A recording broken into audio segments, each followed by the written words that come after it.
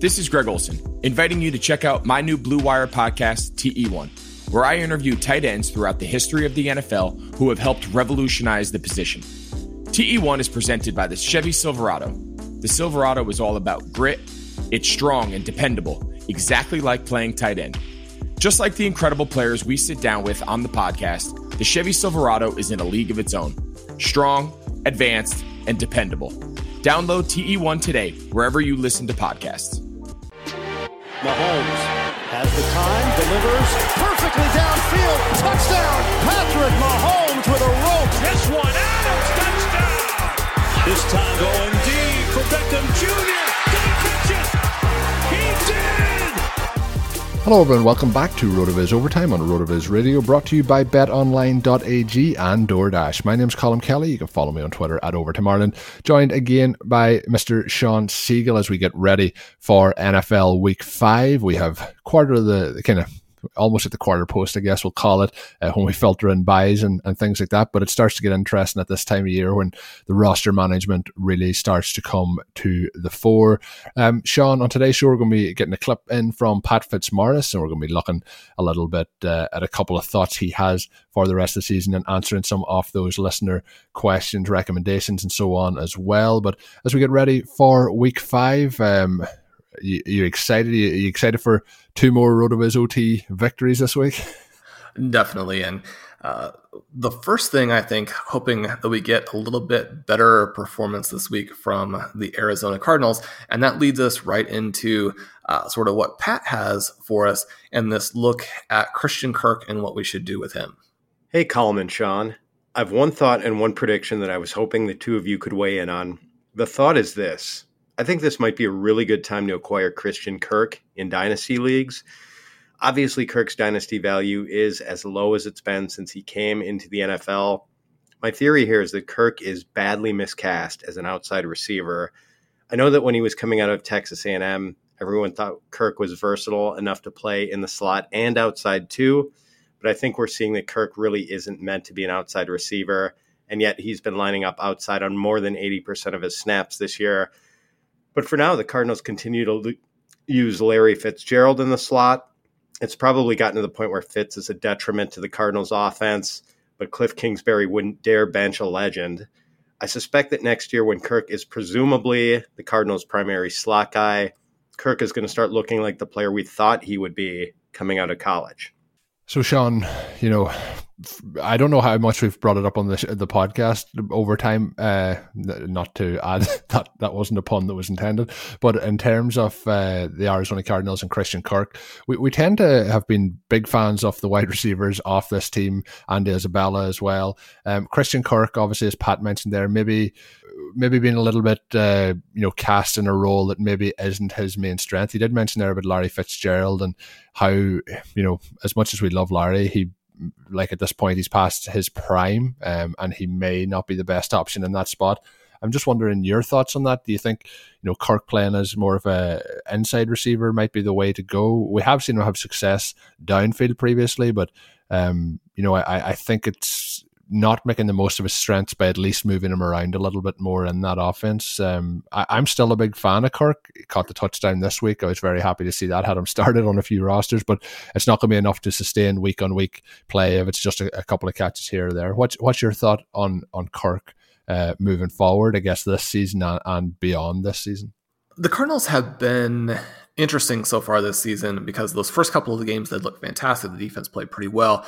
They defeated the San Francisco 49ers. Kyler Murray is running the ball. We have these huge performances from DeAndre Hopkins, which we had kind of forecast that we believed were going to happen, and so it's always great to see those.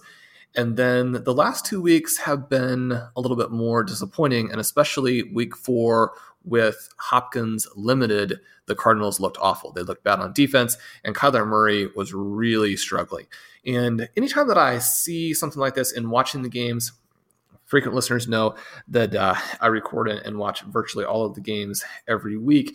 Then I like to go to the RotoViz tools and see if those struggles are being reflected in all of the different metrics and advanced stats that we can pull up on the site. And so one of the first things that I went to look at here was his location heat map, which you can get on the NFL Stat Explorer for all the individual receivers and all the individual quarterbacks.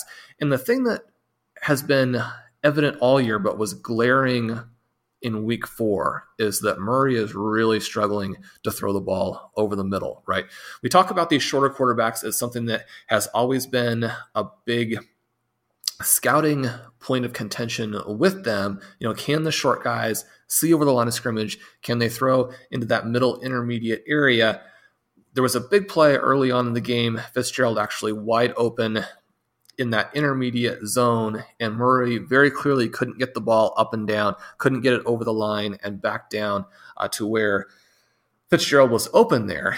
And so going in, looking at the Stat Explorer, you see this is definitely happening, where right now Murray is 14 for 21 for 142 yards over the middle. These are really low numbers, right? You go and you look at most of these other quarterbacks, they're well over 300. You look at his numbers from last year, he was 76 for 105 and 922 yards. Again, that heat map will show you that's in the red. That's well below average. Still better than what he's doing this season. Now, a little bit of that is simply because when you have Hopkins and Hopkins is out there on the outside, you're going to be targeting him. You're not necessarily forcing that ball over the middle. But in week 4, where Hopkins was limited, we found that this Cardinals offense doesn't really have a secondary element that they can go to yet. The other problem that Murray's having is that despite the presence of Andy Isabella, who's made some fantastic plays, especially in week 3, and despite the presence of Kirk, and this sort of going back to Pat's point here, Murray is only 7 of 25 on passes of 15 plus yards. So he's struggling down the middle. He's struggling to complete the ball deep. And this is where we get back to Kirk, where instead of having DeAndre Hopkins' presence benefit him, it's really, really hurt him, right? His target share is down from 24% to only 14%. He's also not performed well on those targets. He's only caught 6 out of 14.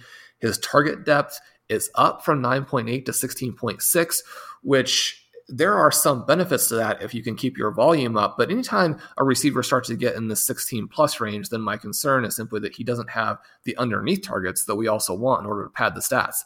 And that's definitely the case. The targets aren't there. And then with that, his yards after the catch have fallen to a measly 1.3. Now, anytime you only caught 6 targets, we're talking about a very small sample size. But basically, we're not seeing any of the things that we want to see from Christian Kirk.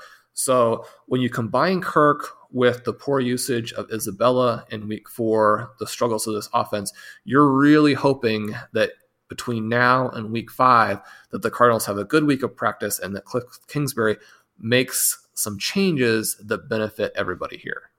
Yeah, I still think that he's somebody to be acquiring. I think his value's definitely taken a hit recently.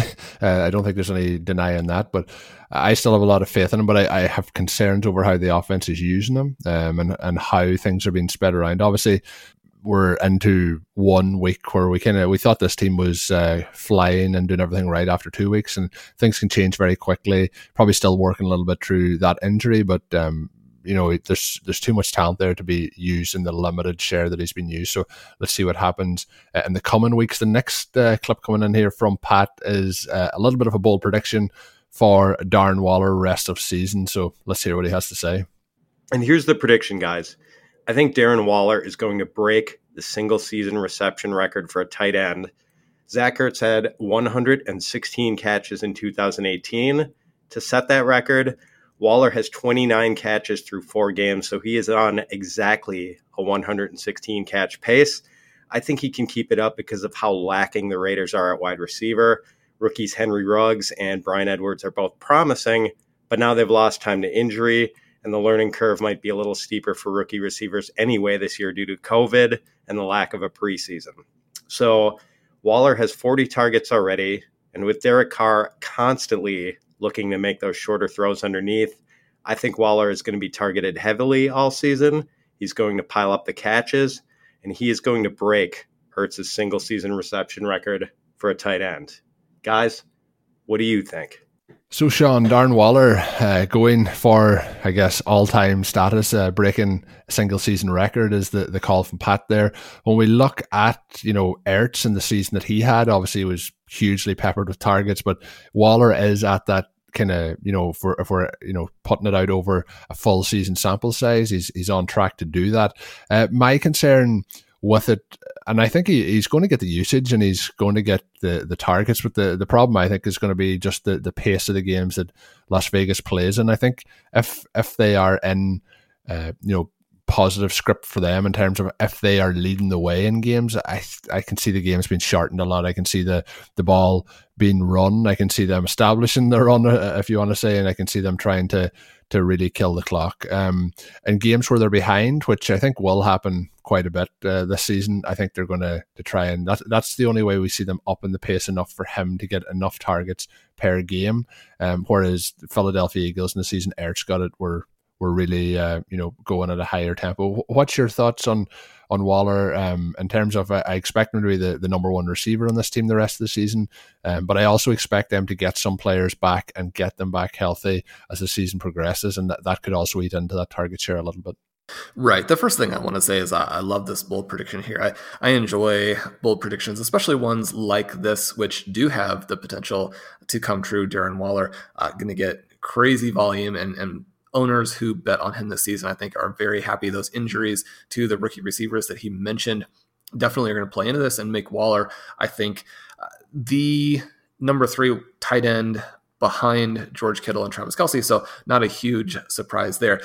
Whether or not he can actually do it is going to come down to exactly what you mentioned, right? One of the cool things you can do for Viz readers is go into that NFL pace tool, and you can get lost in there and come back a couple hours later after you've sort of experimented with all the different things it will do for you. But one of the things that I wanted to see, because anytime that we're talking about breaking records, we're talking about extremely unusual seasons that require a very specific set of circumstances, right? So when you're talking about having the season that Patrick Mahomes had 2 years ago, it requires a specific type of game script that has played out for the majority of the season to get you where you are. When you're looking at what Dak Prescott is doing so far this season, we know that it's requiring that Cowboys defense to absolutely collapse. And so when we're looking at a tight end potentially breaking the receptions record, one of the things that we need to have are a lot of pass plays. And you look at that 2018 season for Philadelphia when Ertz set the record, Philadelphia was 8th in plays. They had a 62-38 pass run ratio, and they had 38 pass plays per 60 minutes. In neutral situations, it was almost as high, right? So one of the things the pace tool will do is allow you to pick out the pace when the game script is neutral. They were at 37 per 60. Now, the first thing that I thought of, and the reason I immediately went to the tool when I heard this prediction, is that the thing that's always frustrated me in leagues where, say, I have Derek Carr in the superflex spot, because I think that's where Derek Carr would go. He would go in your superflex. Just that they don't play fast enough, they don't throw enough passes for him to be an elite quarterback unless he's going to perform at a level sort of above where he really is as a talent. And so you look at Las Vegas, they're middle of the pack in terms of plays. They're 58-42 pass run.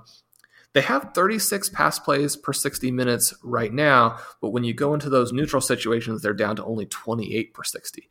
And so then again, it comes back to this idea of how much are the Raiders going to lead? How much are they going to trail? What's that pressure going to be? I think when you look to the kind of schedule they have with a couple of games with the Chargers, a couple of games with the Broncos, one of the things we don't want to be overly confident about, and the NFL will teach you this every week, is what game script is going to be, and you want to sell that to an extent. But when you look at how they compare to some of the teams in their own division, you're thinking, okay, well, these games are probably not going to be shootouts. You look at the Kansas City Chiefs, who score a lot of points and have been very successful in terms of win-loss, but then you look at garbage time, and at least at this point, and you look at the second half of their 2019 season, and teams are having a hard time coming back and putting up big garbage points on them in the second halves. And so again, that might change to an extent. We would expect teams to be attacking the Chiefs in those second halves, trying to come back. But you have a variety of games here, and most importantly, you have this preference for the Raiders to not pass as much as would be necessary to break this record. So when I'm looking at Waller and I have him in a number of dynasty leagues, sort of on a lark in the middle of the summer last year, I'm hoping that this prediction comes through. I'm rooting for it. I think it will be fun. Anytime that we're talking about bold predictions, we're necessarily talking about things that we don't think would happen. But in terms of the specifics of it, I think those would be your concerns if you're a Waller owner and you're hoping for this epic season. Maybe there just isn't enough passing volume in this offense to get there, even if he's the main guy. Yeah, and you mentioned something there. Obviously, Pat Fitzmaurice sitting in the clip. You can follow him at Fitz_FF. That's Fitz with a Z. And you can check out his podcast, the Fitz on Fantasy podcast, one that I actually produced. Sean's been a guest on a number of times. But something when Pat talks about RotoViz that he always mentions is that you can check out the tools, and a couple of hours have just disappeared as quickly as the time has gone in. So thanks to Fitz for putting in the clip this week. It's a fun segment that we've been doing this season so far in the second show of the week, and we'll be continuing to do that as the season progresses. You've counted on restaurants, now they're counting on you, and while their dining rooms may be closed, they're still open for delivery with DoorDash. DoorDash is the app that brings you the food you're craving right to your door, and ordering is easy. Open the DoorDash app, choose what you want to eat, and your food will be left safely outside your door with a new contactless delivery drop-off setting. Choose from your favourite national restaurants like Chipotle, Wendy's and the Cheesecake Factory. Many of your favourite local restaurants are still open for delivery too. Just open the DoorDash app, select your favourite local spot, and your food is on its way. Right now, as a loyal listener to the podcast, you can get yourself $5 off and zero delivery fees on your first order of $15 or more when you download the DoorDash app and enter the code BLUEWIRE.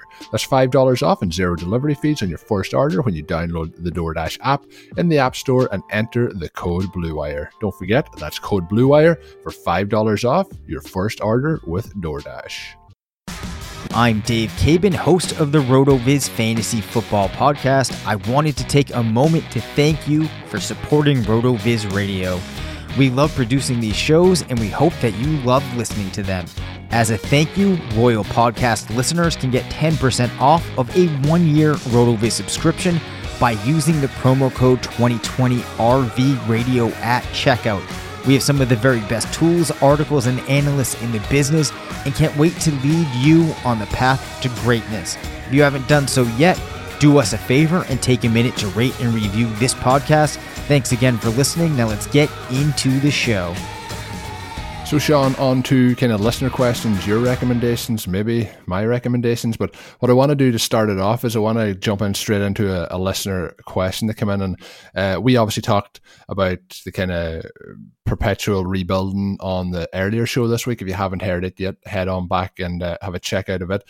But you also have written recently about selling superstars in their prime, a question from Jack Black, and he sent it in here looking in terms of, should a dynasty contender, I'm assuming that this is that he's contending in dynasty, should they trade Calvin Ridley for AJ Brown and Jalen Reagor? Now this came in prior to the Monday Night Football game where Ridley didn't have much action, but what's your thoughts on a trade like that? Is that something that you'd be willing to move for?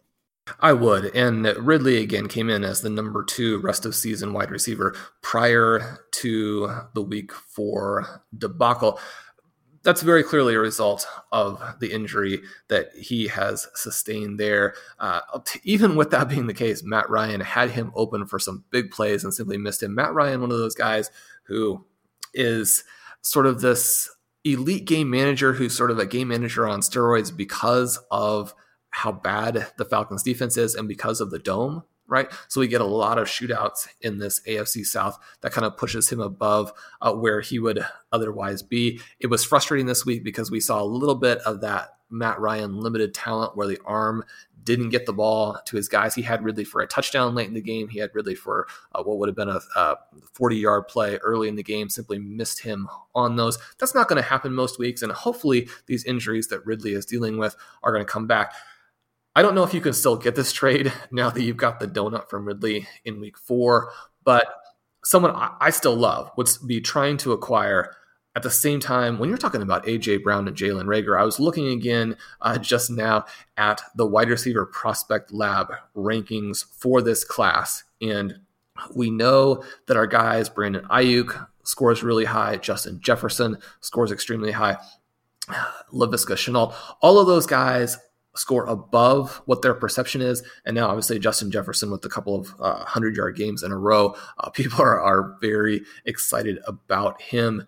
Jalen Reagor's the number one guy, right? And you're looking at this Philadelphia Eagles offense. Yes, Carson Wentz has been bad, but we also saw some of the things he can do from a positive in this game where they upset the San Francisco 49ers. You can see the elite competitiveness there as he throws his body around trying to make plays. We know that he was a potential MVP candidate before the injury a couple years ago.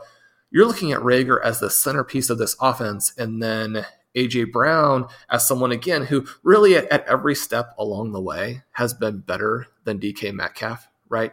And so as we think about that, and even in this offense with the Tennessee Titans that's probably not going to be a juggernaut, one of the sort of stealth positives I think that we've had for Brown this season is that we've seen the Titans look pretty good, right? Jonnu Smith's played well. We've even seen some benefits there for their secondary receivers. Those guys playing a little bit better than we expected.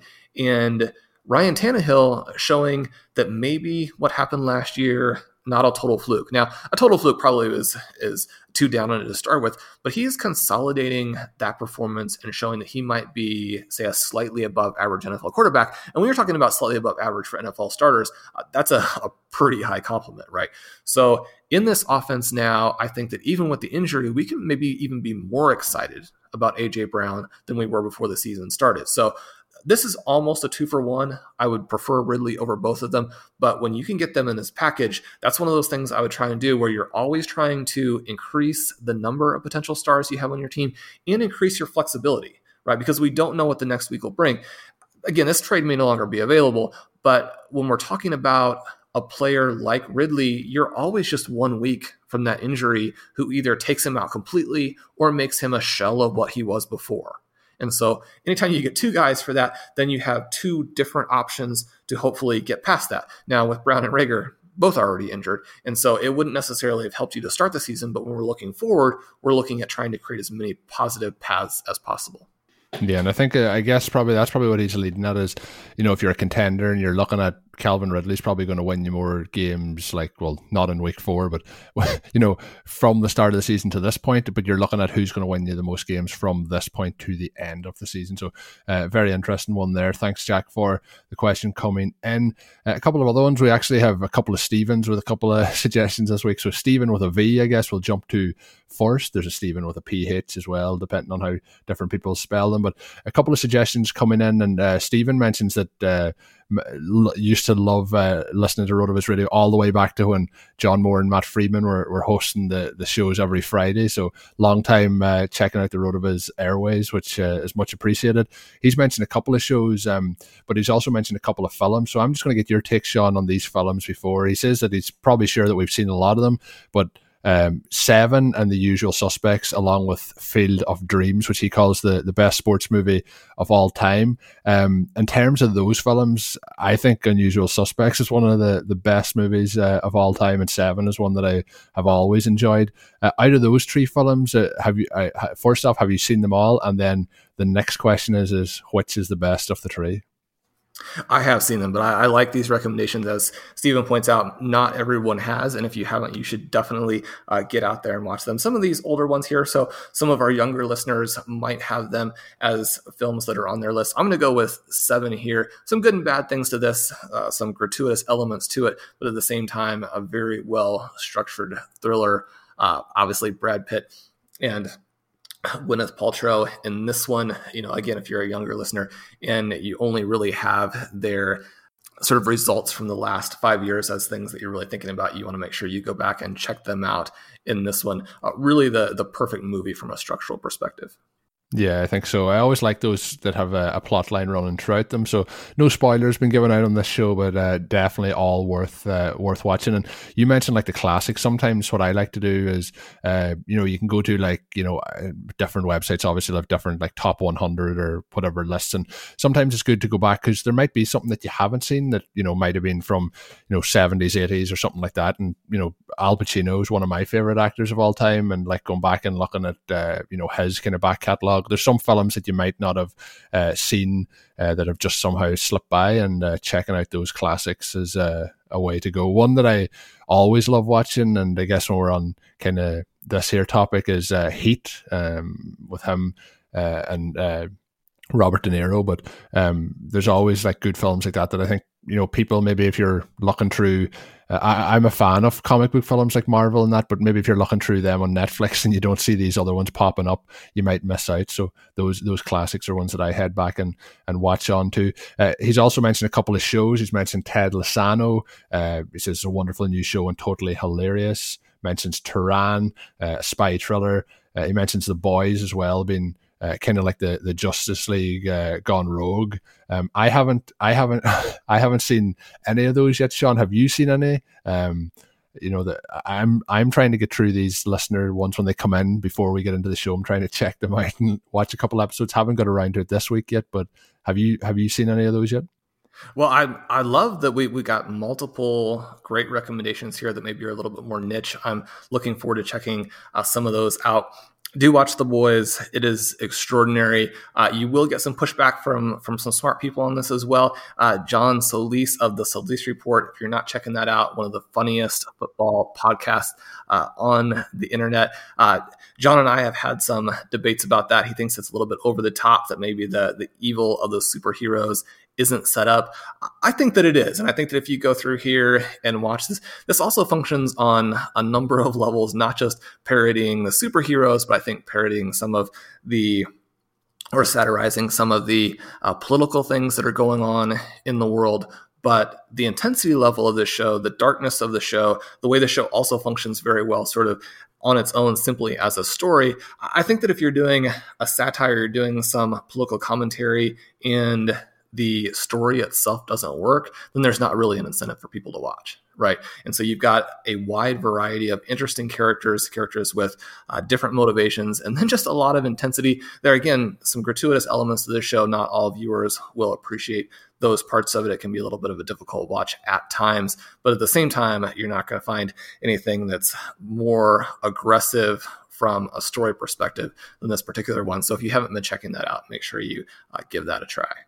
Yeah, and you're kind of hinting at it there. I'm always like, I have a 2.5-year-old daughter, so when you're watching TV, is it so, like, I'm always like, can this go on the TV, or does this have to go on the iPad and I have to put on headphones to listen to it? It's always that balance of what's happening. It's always good if you have a young audience wandering around your house to kind of pre-check those. It can happen with podcasts and things like that as well. You need to just double check if the explicit tag is there or not, but looking forward to checking that one out. Another well, for me, certainly international, still kind of on the same sphere as you, Sean, in America, but we have Stephen, another Stephen with a PH, messaging us in from Hamilton, Ontario, Canada. So it's great I love anyone that's internationally. Keep hitting us up with those messages. It's great to see all the different parts of the world that people are tuning in to RotoViz Radio and the RotoViz Overtime podcast as well. But he's talking a little bit about a recent trade that he's done in terms of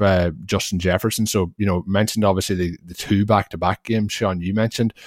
He had obviously the first game, this trade done after that first game, before the second game this past week in week 4, but he moved Justin Jefferson and James Robinson, who obviously had a big game we talked about last week on Thursday Night Football, for Marquise Brown, a first and a second from another competing team.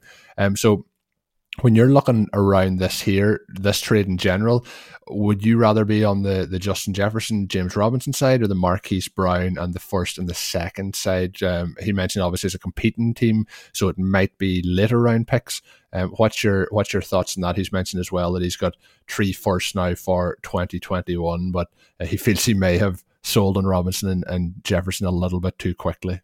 Yeah, this depends a little bit. He also gave us some other information. I was wondering about his rebuild. He had 6 first-rounders in this draft, picked Burrow, Akers, Dobbins, Lamb, Rager, Jefferson, Shenault in the second.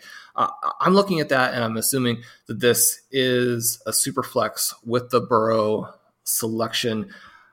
I think that this team is going to get it going. I had a team that we've talked about a little bit on the show that Curtis Patrick runs, Black Crown Dynasty, where after 3 weeks and having Garoppolo and Haskins as my quarterbacks, and having really moved almost all of my value into the rookie draft for the startup, I was looking at selling because those quarterbacks are simply not getting it done for Superflex. And then because of some big weeks from rookies, this team sort of bizarrely scored 200 points in week 4, moved right back up to where it's very solidly in the playoffs. So sometimes these turnarounds can happen quite quickly. A player like Justin Jefferson can really launch your team. Now, in this case, he's traded Jefferson. I think that's an interesting move. We've been very high on Marquise Brown. At the same time, with the situation there with the Ravens, I think it makes it a little bit trickier. Now, James Robinson, another very interesting player. He's someone I'm working on a trade for in that Kitchen Cinco league that we talked a lot about on Tuesday. Is he for real? Is he not? Now, one of the things that we know is that draft slot actually plays a big role for running backs in terms of their year 2 value. So when we're looking at Robinson compared to guys like Akers, compared to guys like Dobbins, we know he's playing from behind, even though so far as an NFL player, he's been far superior, right? The problem for these undrafted free agents, and the reason that players, fantasy owners are looking to get rid of them when they have that opportunity, is that, any blip, and then the fact that you weren't drafted comes back and they're like, well, we didn't put that much into you. We're still not 100% sure about your talent. Nobody else drafted you. I mean, you look good, but, is this all a little bit of a mirage? And so players are looking to justifiably get rid of them, as Stephen points out here. The question comes down a little bit to this Jefferson versus Marquise Brown. I think those first and second picks are going to be very valuable. We've seen a number of players already just in this very limited college season look very, very good. So the first round of this next NFL draft, I think, is going to be pretty loaded, even with the strange, difficult, limiting circumstances that we have sort of in the world and definitely nationally. Jefferson versus Brown. Colin, what are your thoughts here? This is an interesting one because Curtis Patrick, very high on him during the offseason, wrote a fantastic article. If you're a dynasty owner or haven't read that, still very timely. You can go in, get that on the site. But for our main event team this week, we actually benched Brown. And part of that is just that emotionally it can be difficult. The previous week, we needed 3 points from Brown on Monday night to win our game. And it came down to the last possession, right? To think that Marquise Brown could maybe not score 3 points in a game, he played the whole thing healthy. Anytime that you go into a game, your guy could not score 3 points because in the first play, he could pull a hamstring or something more devastating could happen. But to play the full game, need that last catch to score the 3 points, that's scary. We've got a loaded team. We put him on the bench. It's hard to think in terms of a second-year wide receiver who is the focal point to this deal, really being on the bench at any time. Jefferson now with these back-to-back games. And again, Steven mentions that he may have sold too quickly, but I do love the package he got back. Specifically on those two guys, where are you on Jefferson versus Brown? I think if it was Jefferson versus Brown, it's going to be quite close. I still would go Brown. The reason I think is we can overreact again after the 4 weeks versus 2 games for Jefferson. If you look at Kirk Cousins and how the Vikings team are operating, Dalvin Cook's just an absolute superstar, and the team's going to go as far as he goes. At the moment, it doesn't look like it's going to go very far, but when we look at Jefferson, I don't know if it's sustainable in this offense to keep putting up 100-yard games. It's not going to be sustainable really anyway, but I just think the way this team is playing, they were playing from behind, high pass situations both of those weeks. So I think we're going to see that happen. Marquise Brown, my one concern is just how much this team's going to pass, because they're not going to be behind a lot because of how they play. They're going to run the ball a lot, so there's not going to be as many pass attempts. So that would be my one concern. It always has been with Brown. The thing I like that he's got here is he's got the first and the second round pick as well back, and that really, I think, tilts it towards his favour. James Robinson, I would imagine, is a waiver wire pickup for him a couple of weeks ago. So, if you're turning that into the second round pick and you're turning Jefferson into Marquise Brown in a first, I think, that's a smart move to do it that way. He's mentioned as well on it that, how long is it going to take his roster to really start to kick on. Obviously, with the amount of rookies he's had in that draft, there's some of those guys injured. There's some of them not putting up a huge amount of points. The other frustrating part can be, I have a dynasty league where there's a taxi squad, and I have CD Lamb still on the taxi squad, and he's had a couple of massive games, but it's making that call of the rest of the roster spots. And I took Chenault off the taxi squad a couple of weeks ago, and he had that Thursday night football game where didn't have a huge performance. So you can have those kind of decisions as well. But these rookies, and I still think that Akers is the one I would have the concern about, actually. Dobbins, I still think he'll definitely come good for the Ravens, sorry. But I think it's a good move based on getting those extra draft picks in. He also sent in a suggestion in terms of TV. It's HBO's Lovecraft Country, another show, Sean, that I haven't seen. I don't have HBO, but I can certainly look it up online and see how things are going there. But the way we're going to finish this one up, I guess, before we get into your recommendations, I'm going to advise the listeners how they can send us in their thoughts for next week's show, and that's just by sending them my way on Twitter at Overtime Ireland, or you can send them to rotovizradio@gmail.com as well. I'll get them both that way. But Sean, as we get ready to wrap up the show, hit us with your recommendations here from your week 4 article.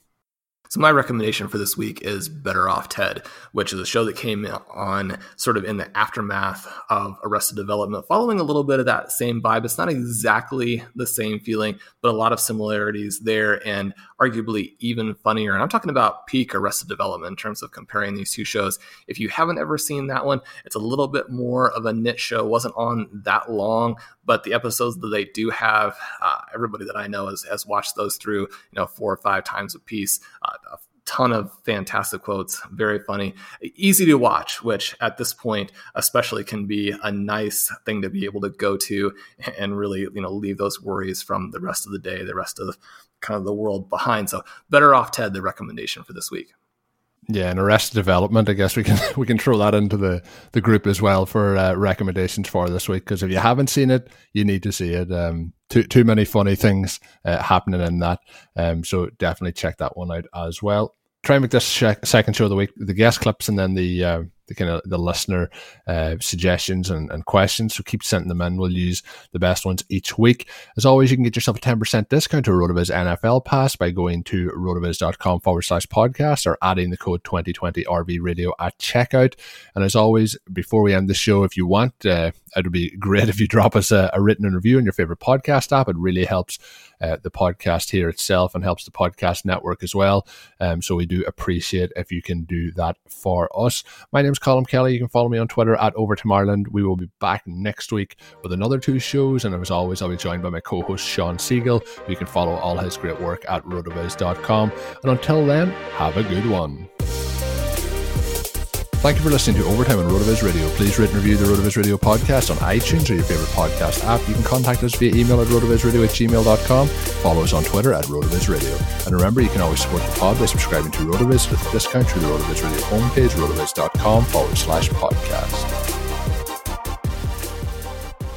The wait is finally over and football is back. You might not be at a game this year, but you can still be in on all the action at BetOnline. BetOnline is going the extra mile to make sure every possible chance to win this season is yours. From game spreads and totals to team, player and coaching props, BetOnline gives you more options to wager than anywhere else. You can get in on their season opening bonuses today and start wagering on wins, divisions and championship futures all day, every day. Head on over to BetOnline today and take advantage of all their great sign-up bonuses. Don't forget to use our promo code BLUEWIRE at betonline.ag. That's BLUEWIRE, all one word. BetOnline, your online sportsbook experts.